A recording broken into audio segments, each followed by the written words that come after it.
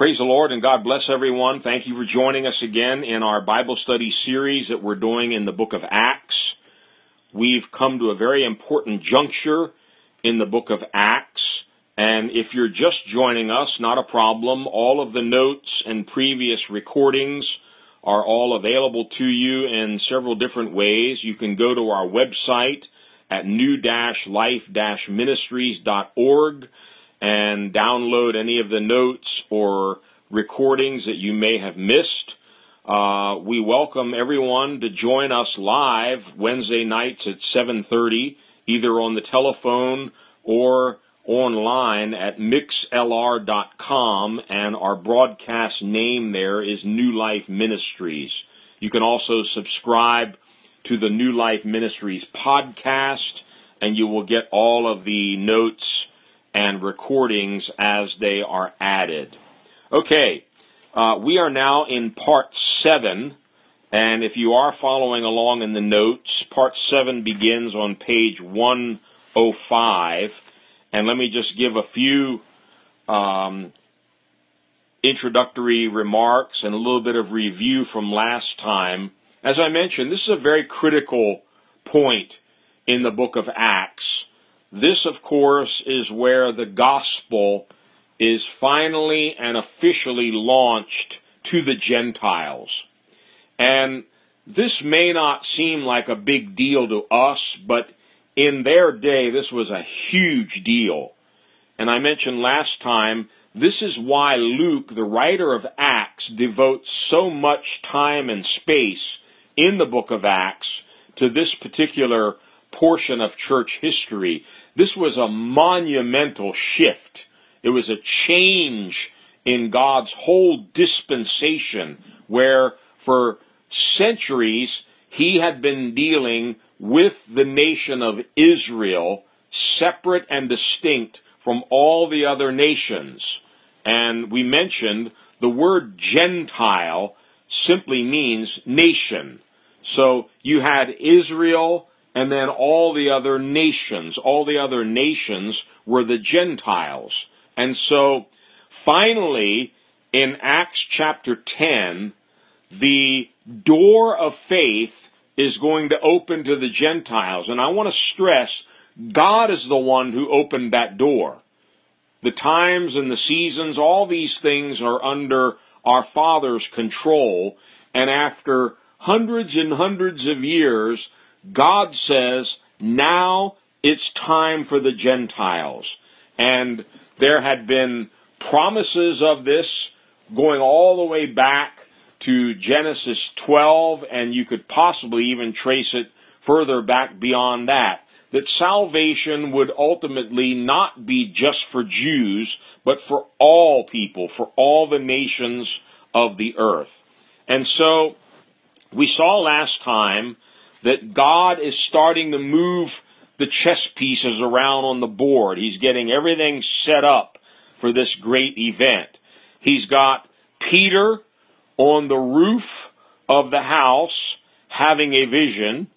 He has a Gentile centurion named Cornelius who has been visited by an angel, and now God is about to bring all of the different pieces together so that Peter can take the gospel to the Gentiles.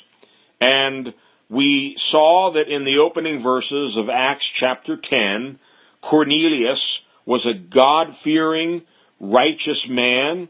He was respected by the Jewish people. He was a friend of the Jews. And that's important because, remember, God promised in Genesis 12, I'll bless them that bless you, speaking of Abraham and his descendants, and I'll curse those that curse you. And so it was no accident that God chose Cornelius and his household to begin this great ministry of the good news going to the Gentiles. And we spoke quite a bit last time about Peter's vision of the sheep being let down and all the different animals, many of them considered to be unclean or impure according to the Jewish law. But God stressed to Peter don't call anything impure that I have now made clean.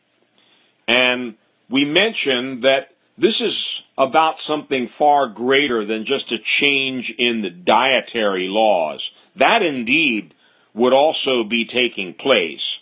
But this was about people and about God now distinctly changing the way he was going to deal with people. That's why it's called a dispensation. God was now going to dispense his salvation, his grace, his truth in a totally different way, not just to the Jewish nation of Israel, but to all those who would come to him in faith through his Son, Jesus Christ. So, we're going to pick it up right where we left off last time, and this brings us to page 109 in the notes, and Peter has now been called for by Cornelius. He sent some of his men to find Peter. Peter realizes God is up to something, and he goes back with the men from Cornelius' house to see Cornelius. And we pick it up right there in Acts 10. I want to read from verse 23 to 33.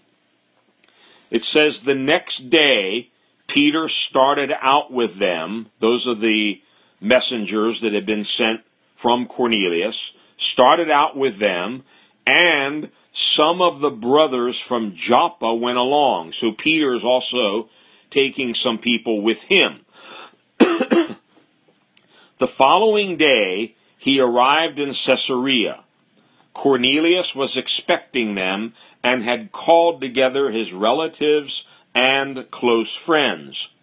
As Peter entered the house, Cornelius met him and fell at his feet in reverence. But Peter made him get up. Stand up, he said. I am only a man myself. Talking with them, Peter went inside and found a large gathering of people. He said to them, you are well aware that it is against our law for a Jew to associate with a Gentile or visit him. But God has shown me that I should not call any man impure or unclean. So, when I was sent for, I came without raising any objection. May I ask why you sent for me? Cornelius answered, 4 days ago I was in my house praying at this hour, at 3 p.m. Suddenly a man in shining clothes stood before me and said, Cornelius, God has heard your prayer and remembered your gifts to the poor.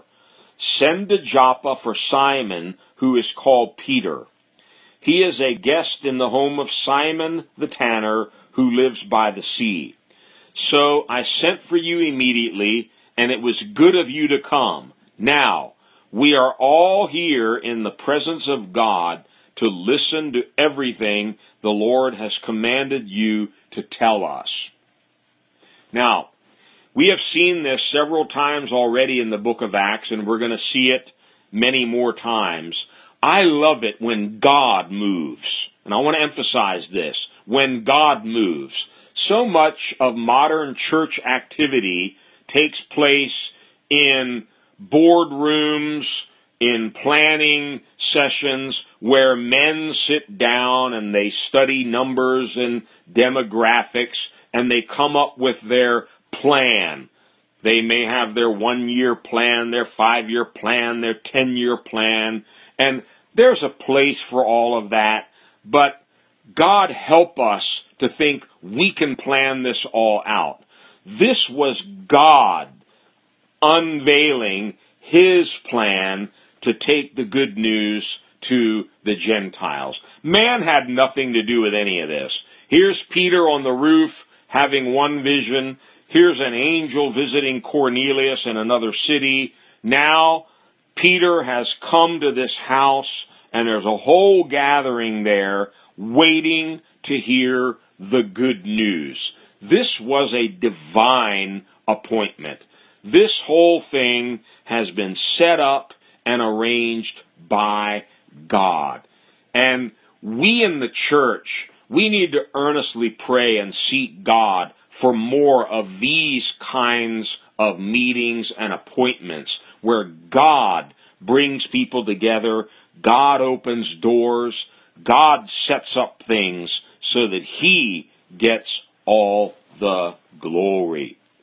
Now, it says that the very next day after these messengers arrived at Simon the tanner's house where Peter was staying, the very next day Peter starts traveling with them to Caesarea.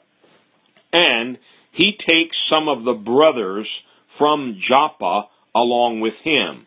We will learn further along in the story that these were actually 6 circumcised believers. So Peter takes along with him 6 Jewish believers, and this is important because God wanted to make sure there were a number of eyewitnesses there from the Jewish community to observe what God was about to do. And we'll see when we come to chapter 11 of Acts, yes, this was an earthquake. It was a big deal. And Peter would have to explain to many of the Jewish believers in Jerusalem what actually happened in Cornelius' house. So, when Peter arrives, Cornelius was expecting him. They had this large gathering of people in the house waiting for Peter. And as Peter walks in, Cornelius falls at his feet in reverence. But as Peter would always do, he immediately refused any worship from men. Worship is never fitting for men or for angels. I don't care if you're an apostle, if you're a prophet, if you're a pope. I don't care who you are. Worship is never fitting for men or for angels. And when such worship was offered to men or to angels in the Bible, they very quickly deflected it back toward heaven. And so Peter immediately reminds Cornelius, get up, don't worship me, I am only a man myself. You know, when the anointing comes on us, and when the gifts of the Spirit start operating through us, supernatural things begin to happen. And we need to be very, very careful not to let all that stuff go to our heads. Many a great man or woman of God has fallen prey to this. Pride gets in, and pride always precedes, that's right, a fall. And good for all of us to frequently remind ourselves, I'm only a man. I'm only a woman. I'm only a human being. I'm nothing. I'm just a little package of dust, and it's God's glory in me. It's God's Spirit in me that is accomplishing these things. I am not worthy of the praise, the worship, the glory that people might try to bring to me. And in the ministry, that will happen. People, especially carnal people who are not very spiritual, they will try to offer praise and worship to the man of God or the woman of God. But we must be very careful not to take any of that glory to ourselves, but to turn it right back toward heaven. Almost like a mirror, we need to reflect it right back up to the Father and say, this is for you, O God, this is not for me. And he did this in Acts 3, when the crippled beggar was healed there. He said, we're just people. Don't worship us. This is not by our power or by our holiness. This is in the name of Jesus. So get up. Don't worship me. I am only a man. And then immediately, Peter goes into this thing explaining to them why he shouldn't be there. He says, you are well aware that it is against our law for a Jew to associate with a Gentile or visit him. Okay? Well, Peter's breaking all the rules because he had some of these Gentiles staying with him as guests the night before. He's traveling with them to Cornelius' house. He's now come into the house of Cornelius, and all those things, by his own testimony, were against the law. You're well aware. It's against our law for a Jew to associate with a Gentile. That's the kind of separation they had been taught for centuries. You're either a Jew or you're a Gentile. Jews don't associate with Gentiles. They don't marry them. They don't eat with them. They don't even go to their houses. It's against our law for a Jew to associate with a Gentile or visit him. But, very important contraction, the next word, but, and here's where we understand, Peter got the revelation from the Holy Spirit in the vision that he saw up on the roof. But God has shown me that I should not call, not any animal, not any food, not to call any man impure or clean. He realized the vision of the reptiles and the pigs and all the other unclean animals that they were forbidden to touch or to eat. It wasn't just about food. What he really understood is there's been some major change in God's law. Notice that. It's against our law to do what I'm doing now. But somehow, Peter's starting to understand there's been a major shift in God's economy, in his dispensation. God has shown me that I should not call any man impure or unclean. Therefore, Peter is willingly and readily entering into this house of a Gentile. The whole gathering there is Gentiles, and he realizes this is okay now. This is cool. I'm here with a whole bunch of Gentiles, and that's not going to be a problem. So, Peter had reminded all the people there in the house, this is not what he would ordinarily have done in the past, but something major. I used the word earlier, earthquake. This is an earthquake that is about to take place. Peter understood that God was breaking down a wall that had been between Jew and Gentile for centuries. Not just for years, for centuries. And it is about to come down. Paul would write about this very eloquently later in his letter to the Ephesians.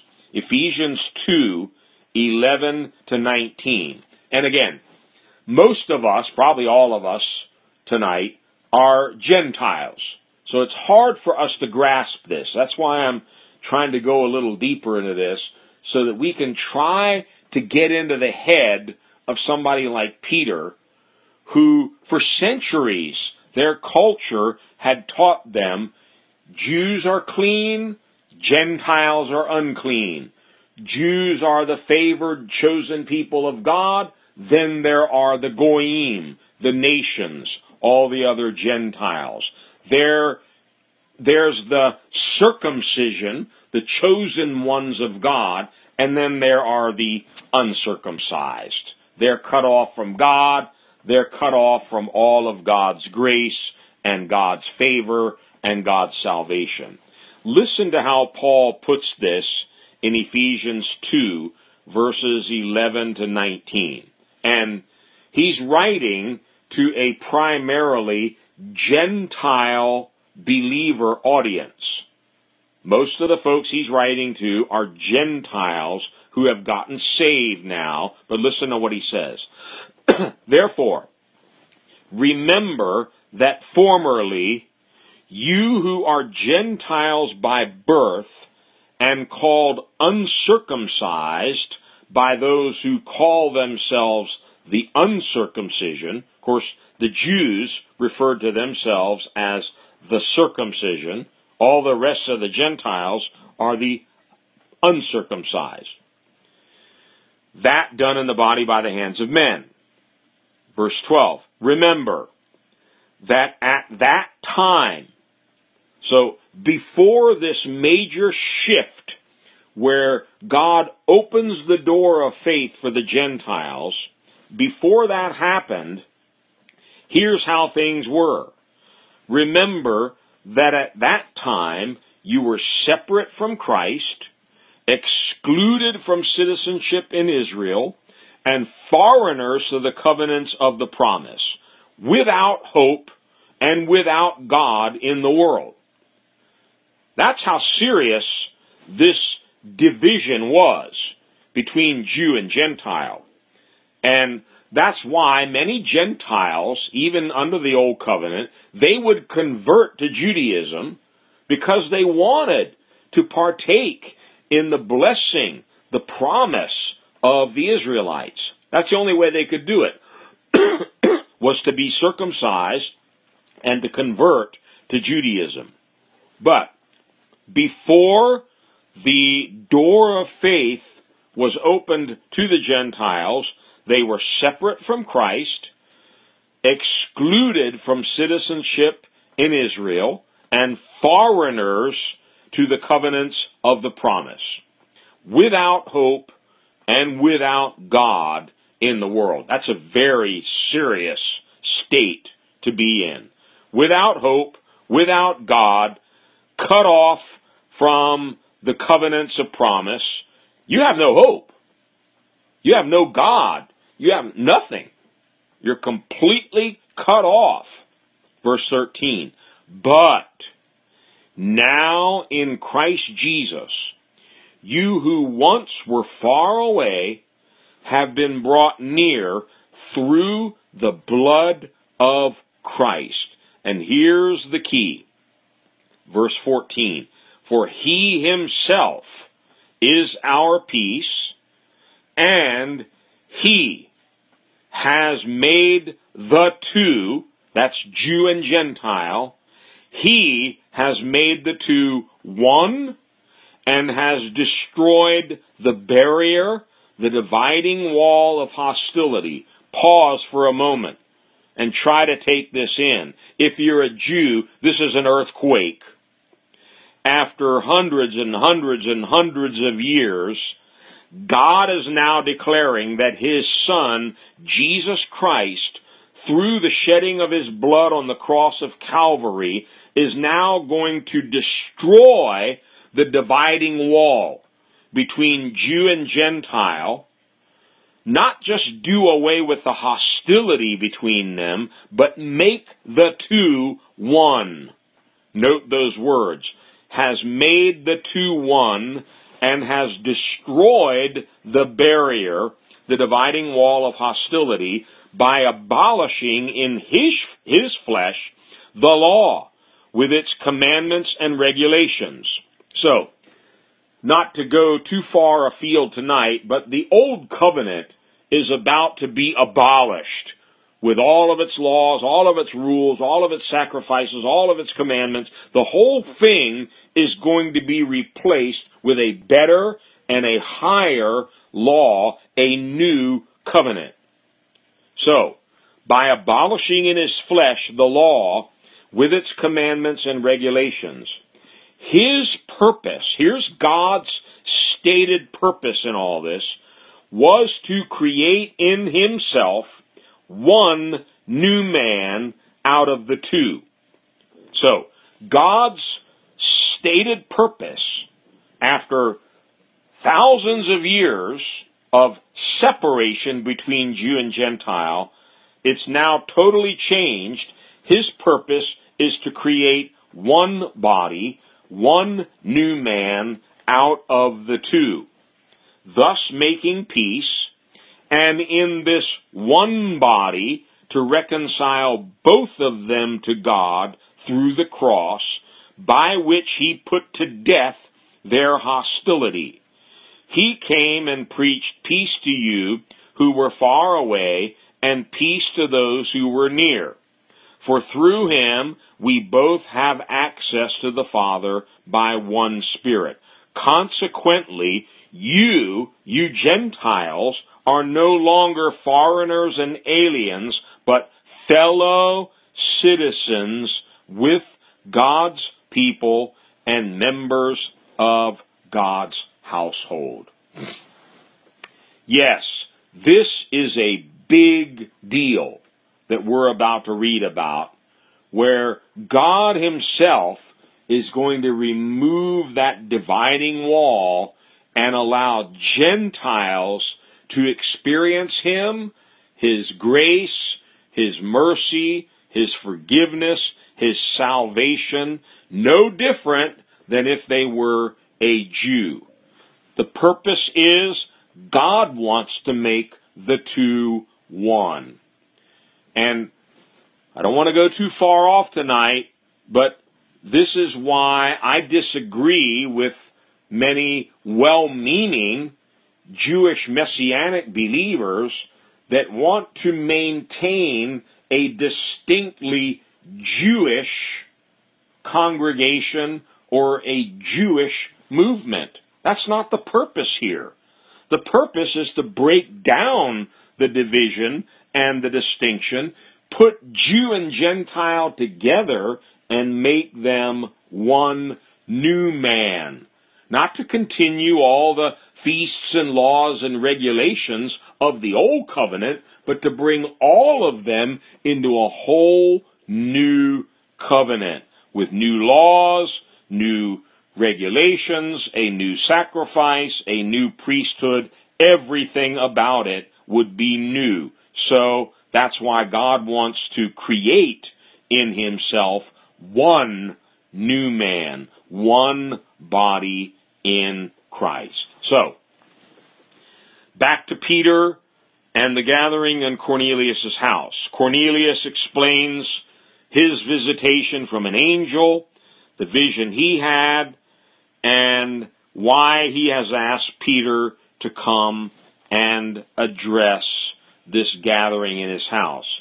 Again, remember verse 27, when Peter went inside, he found a large gathering of people. This is not just Cornelius and a couple aunts and uncles. He's got a large gathering of people that had been sitting there waiting. And his words to Peter were, "We are all here in the presence of God to listen to everything the Lord has commanded you to tell us." Wow. What a beautiful setup. The whole stage is set now. Everybody is glued to their seats. They're all ears. Peter has the floor. They want to know what this Jew has to say to them. And picking it up in Acts 10, from verse 34, we'll read down to verse 43. Here's what Peter has to say. Then Peter began to speak. "I now realize," that's interesting. It's even as this whole thing is unfolding, Peter is learning. Peter is receiving a revelation from the Holy Spirit. "I now realize how true it is that God does not show favoritism." Now, you and I might read that and say, well, yeah, of course, everybody knows that. No, everybody didn't know that in Peter's day. Because, again, the Jewish people were God's favorites. For centuries, they had experienced nothing but favoritism. There was this wall dividing Jew and Gentile. So this is monumental for Peter to state, I now realize God doesn't show favoritism, but accepts men from every nation. Wow! That is a profound revelation. He accepts men from every nation. Wasn't that way a couple of days before this. This is a new deal. Now, God is beginning to accept men from every nation who fear Him and do what is right. You know the message God sent to the people of Israel, telling the good news of peace through Jesus Christ, who is Lord of all. Peter acknowledges the message of the gospel had been spread so far and so wide, he's assured that even these Gentiles have heard about Jesus. They've heard about His ministry, the healings, the miracles, His crucifixion, and they've at least heard reports that He had risen from the dead. They already knew about that. You know the message God sent to the people of Israel, telling the good news of peace through Jesus Christ, who is Lord of all. You know what has happened throughout Judea. They had heard about all this, beginning in Galilee after the baptism that John preached. How God anointed Jesus of Nazareth with the Holy Spirit and power, and how He went around doing good and healing all who were under the power of the devil, because God was with Him. Once again, He is sure they've already heard these things. You heard about John the Baptist, baptizing people in the Jordan. That news spread far and wide. You've heard about Jesus of Nazareth, how He went around doing good, healing, working miracles, casting out demons, delivering people who were oppressed by the devil and all that. Now, verse 39. We are witnesses of everything He did in the country of the Jews and in Jerusalem. There's that word again. We are witnesses. They killed Him by hanging Him on a tree. But God raised Him from the dead on the third day and caused Him to be seen. He was not seen by all the people, but by witnesses whom God had already chosen, by us who ate and drank with Him after He rose from the dead. God made sure these first Gentiles were going to hear it straight from the horse's mouth. They were going to hear from an eyewitness, Peter, who had been there with Jesus. He had witnessed all of these things firsthand. He is speaking to the Gentiles as an eyewitness. Verse 41, He was not seen by all the people, but by witnesses whom God had already chosen, by us who ate and drank with Him after He rose from the dead.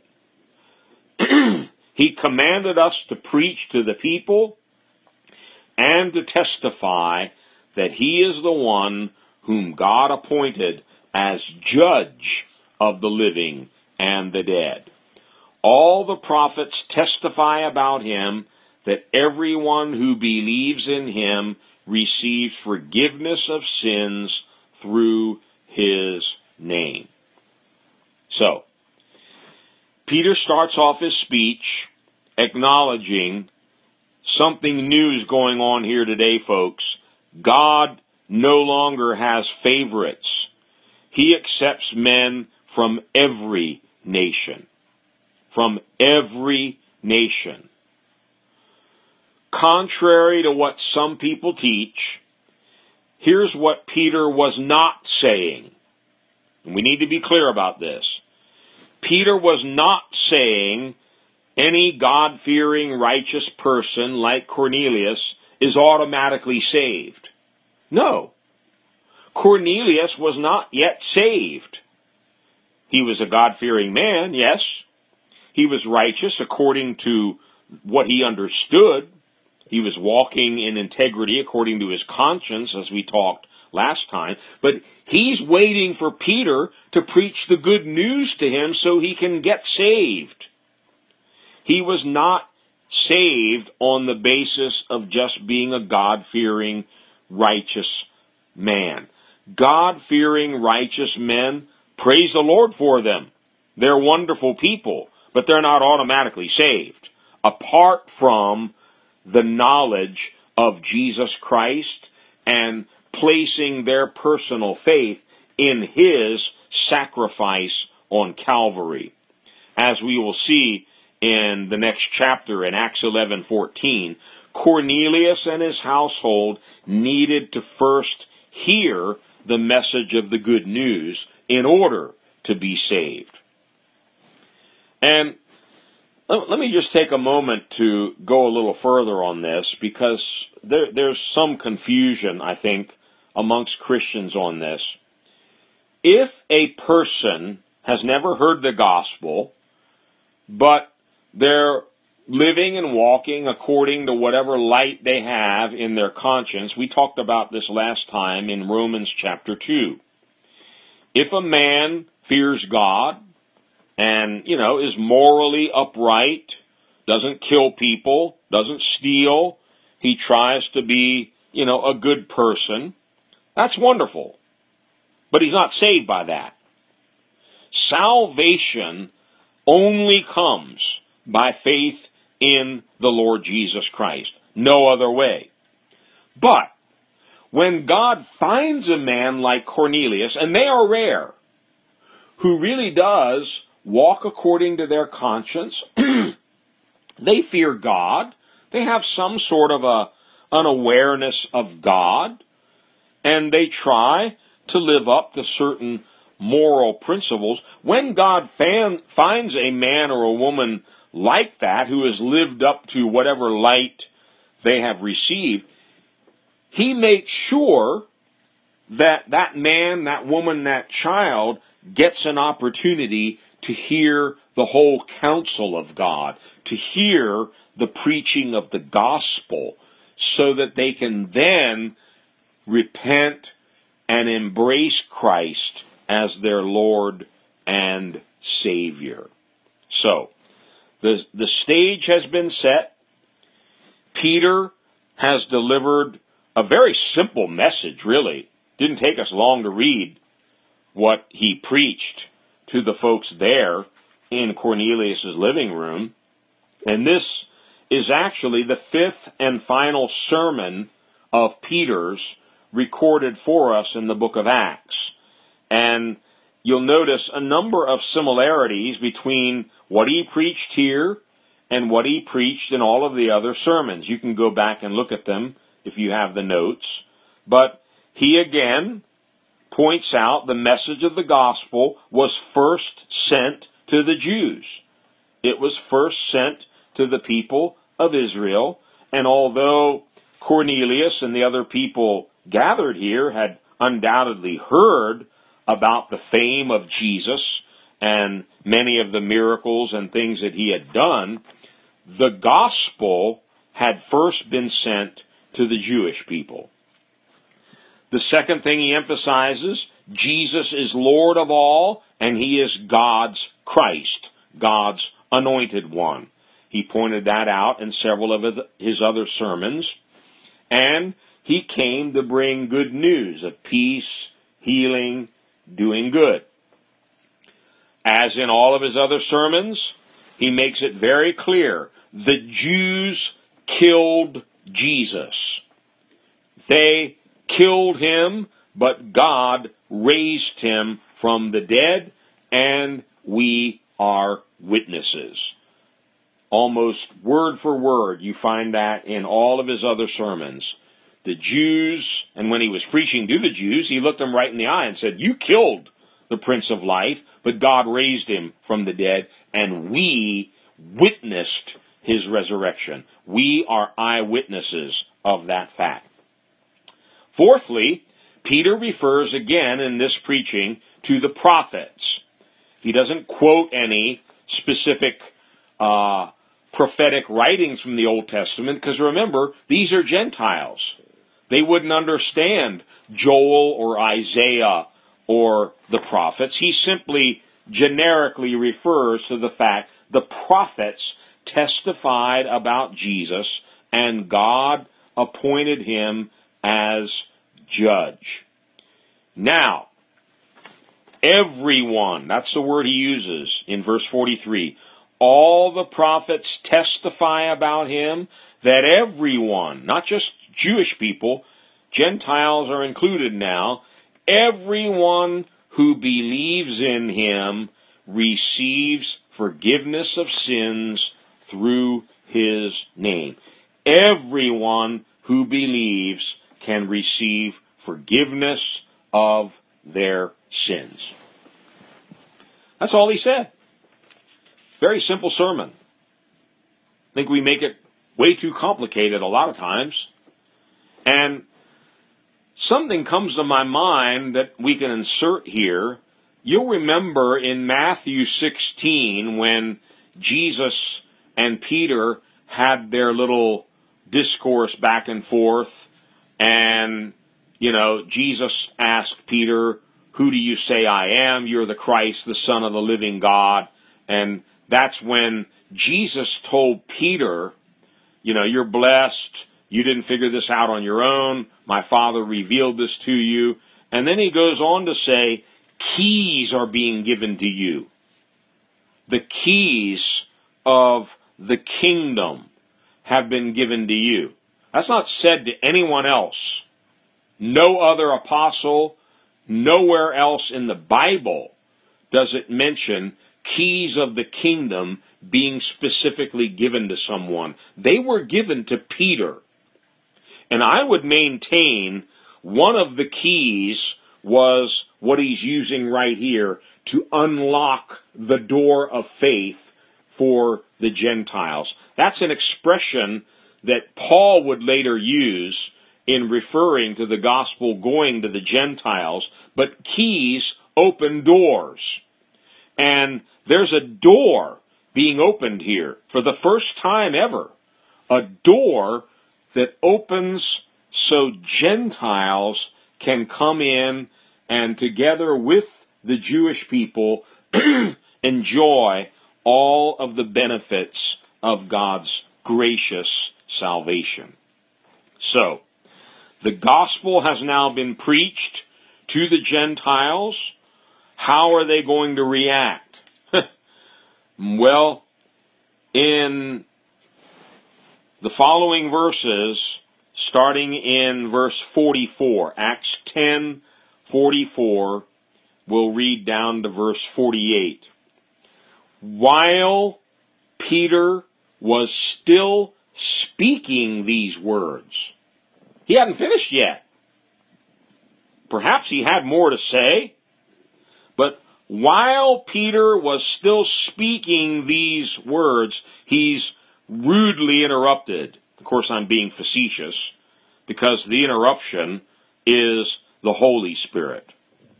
While Peter was still speaking these words, the Holy Spirit came on all, A-L-L, all who heard the message. The circumcised believers, remember 6 circumcised believers have come from Joppa with Peter. The circumcised believers who had come with Peter were astonished that the gift of the Holy Spirit had been poured out even on the Gentiles. For they heard them speaking in tongues and praising God. Then Peter said, "Can anyone keep these people from being baptized with water? They have received the Holy Spirit just as we have." So he ordered that they be baptized in the name of Jesus Christ. Then they asked Peter to stay with them for a few days. I love this. While Peter was still speaking these words, the Holy Spirit came on all who heard the message. There was no altar call given, and please don't misunderstand me. I'm not against altar calls or any of these other things, but there was no altar call. There were no hands laid. There was no soft background music playing. The Holy Spirit fell on them suddenly. The Holy Spirit just came upon them before anybody had a chance to do anything. I like it when God moves sovereignly and nobody can even take any credit. Because, we're so prone to this nonsense that if I lay hands on John and he receives the Holy Spirit, I walk away thinking, wow, that was me. John received the Holy Spirit because my holy hands touched him. Baloney, garbage. Be very careful with that kind of foolishness. It's the Holy Spirit who came on them. And just a few times in my 43 years of ministry have I experienced this, where without anybody trying to drum anything up, without any music playing, without anybody trying to make something happen, God just falls on the people. That's what happened here. The Holy Spirit came on them. We had a meeting several years ago down in Florida in Pastor Wison's church. Pastor Tom Dan and I were there ministering, and each one of us had given a message, and we were meeting in a hotel. There was actually a conference room that they had set up aside for us to have the meeting in. And there was a pretty large group, I don't know, maybe 50, 70 people. I don't know exactly how many were there. And we had finished, each one of us had finished our message. We closed up our Bible, we prayed a simple little prayer, and we sat down. There were no musical instruments. There was no music to play. There was nothing. And I don't know if you've been in situations like that, but I have been, where when you sit down, it's real awkward because everybody's looking around wondering, okay, what do we do now? Well, we didn't have that problem that night. Because as soon as we sat down, the Holy Spirit fell on that place. I don't have any better words to explain it. Tom and I call it our Pentecost. The Holy Spirit just fell. And for the next several hours, it was beyond comprehension. It was out of our hands. It was out of our control. The Holy Spirit began to fall on people. People receiving the Holy Spirit. People were having visions, prophecies. People were seeing angels. It was absolutely supernatural. How about we seek God for more visitations like that, where maybe even while we're still speaking, before we even have a chance to give an altar call, or lay hands on people, or play some soft worship music. Again, I'm not against any of that stuff. Those things have their place. But how about we pray and cry out to God, Lord, fall on us. Visit us with a mighty outpouring of the Holy Spirit. You see, when it says, while Peter was still speaking, the Holy Spirit came on all who heard the message. That word came on is a Greek word. It's a very powerful word, actually. It means to seize with violence, to fall on, to lie on, to press upon. The Holy Spirit fell on them, came on them powerfully. Very similar to what happened in Acts 2 on the day of Pentecost. They were there praying, and suddenly there's the sound of a mighty rushing wind, and the Holy Spirit filled them all. The circumcised believers, remember there were 6 Jewish believers that had come along with Peter. They're there for a reason. God wanted witnesses of what was happening here. Maybe they wouldn't have believed Peter if he came back and he alone gave this report.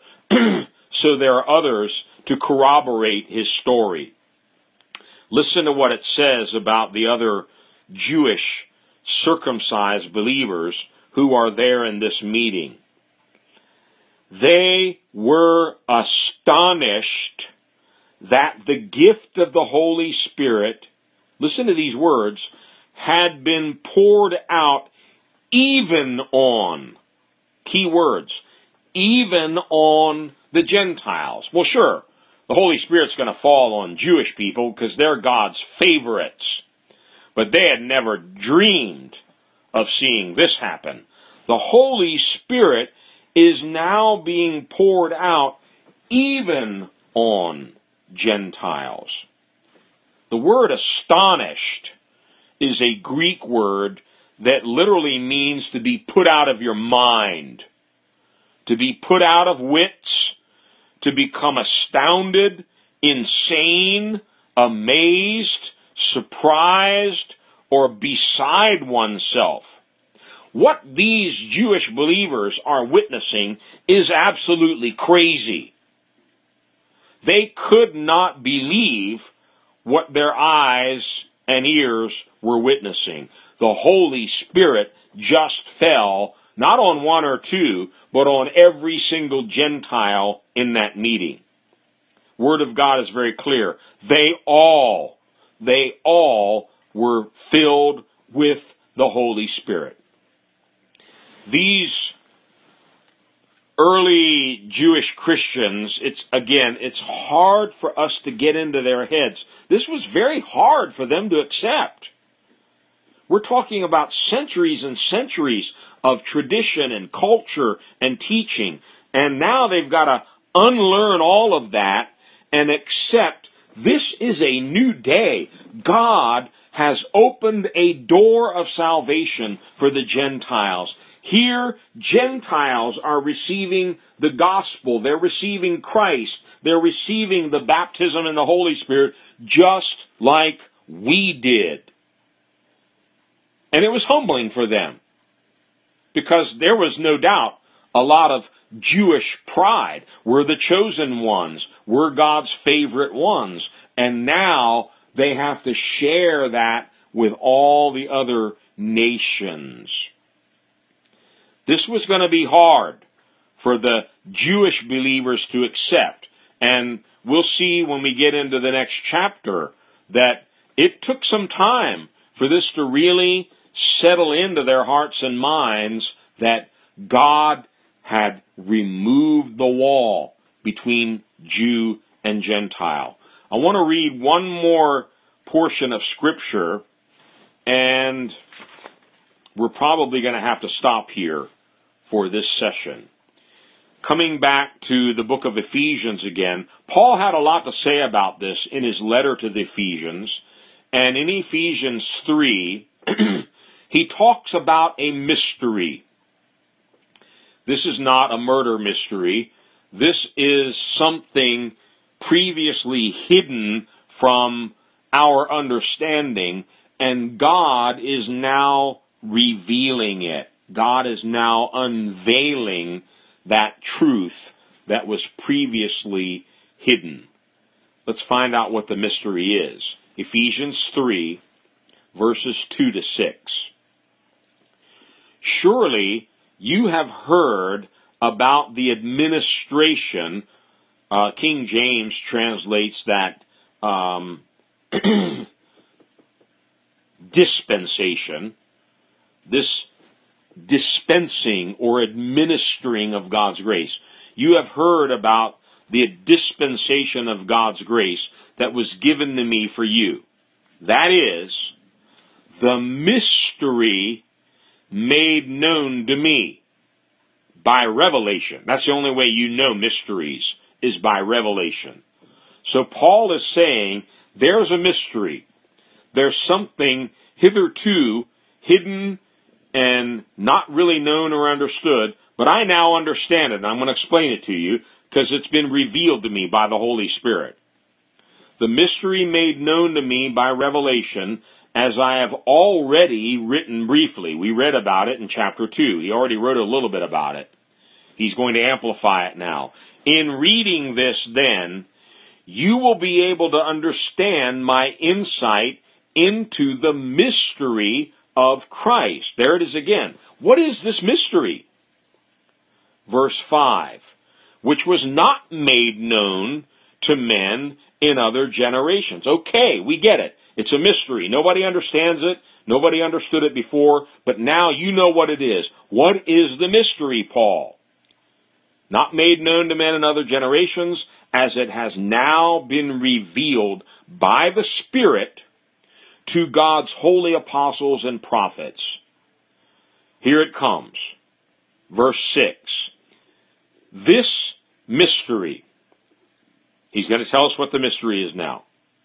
This mystery is that through the gospel, the Gentiles are heirs together with Israel, members together of one body, and sharers together in the promise in Christ Jesus. As I mentioned a little earlier, if you're a Gentile, and most likely you are, when you read that, you're probably like, okay, what's the big deal? Why this build-up about the mystery? Okay, fine. Again, you have to kind of labor to get into the mindset of a Jew at that particular point in time. This was a major thing that happened in the house of Cornelius. It's a huge mystery that Paul is now revealing to the church. The gospel is now also for the Gentiles. Don't forget, when Jesus was here on earth, he commanded his disciples, don't go to the Gentiles. Only go to the lost sheep of the house of Israel. It wasn't time yet. The door had not been opened yet. Now, the door has opened. The mystery has been revealed. The gospel is for Jew and Gentile alike. Now, I'll just give a quick intro to the next part, and we're going to have to pick it up here next time. What really astonished Peter and all the other Jews that were with him is they saw the Holy Spirit come on Cornelius and every single one that was gathered there in his home. How did they know that? They heard them all speaking in tongues and praising God. Nobody tried to make anything happen. The Holy Spirit fell on them. Wow. What a way to begin the ministry to the Gentiles. And from here on, it would be like an earthquake. It would be like an explosion. Gentiles, by the thousands, would now start coming in through that door of faith and enjoying salvation, just as the Jewish believers had been doing up until this point. We're going to have to hold it for there, come right back here next time, and learn more details about what happened with these first Gentiles And then we'll move on into Acts chapter 11 and see there was some real opposition from the Jewish believers when they heard about what was going on. They just couldn't process all of this, and Peter had to sit down with them and explain the whole testimony in order for them to understand that this was God. This was God's timing. God was now opening the door of faith for the Gentiles. Let's pray. Father, most of us listening tonight, we're not Jewish by birth. We are Gentiles. And Lord, we are absolutely grateful that you opened the door for us, because for centuries it was closed. For centuries we were excluded from any promise, any blessing, any association with the house of Israel. We were without hope, without God. And Lord, in your great mercy and great grace, you fulfilled the words of the prophets, and you opened the door of grace and faith also for the Gentiles. And Lord, we are like the wild olive branches that are being grafted in now, as Paul would later explain to the Romans. And we're so grateful that salvation is not only for the Jews, it's also now for the nations. Lord, we thank you for your word. We thank you for each and every one that has come together tonight to study your word together. We pray that you would strengthen us with power and might in the inner man.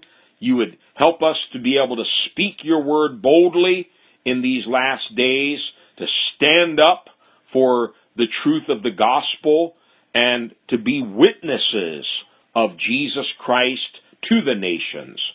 Lord, we commit ourselves into your loving hands. We pray for your grace, your power, your blessing to be upon each and every one, O God. Lord, we pray that you would bless us and keep us. Make your face shine upon us and be gracious to us. Turn your face toward us and give us your shalom. Give us health. Give us wholeness. Give us wellness.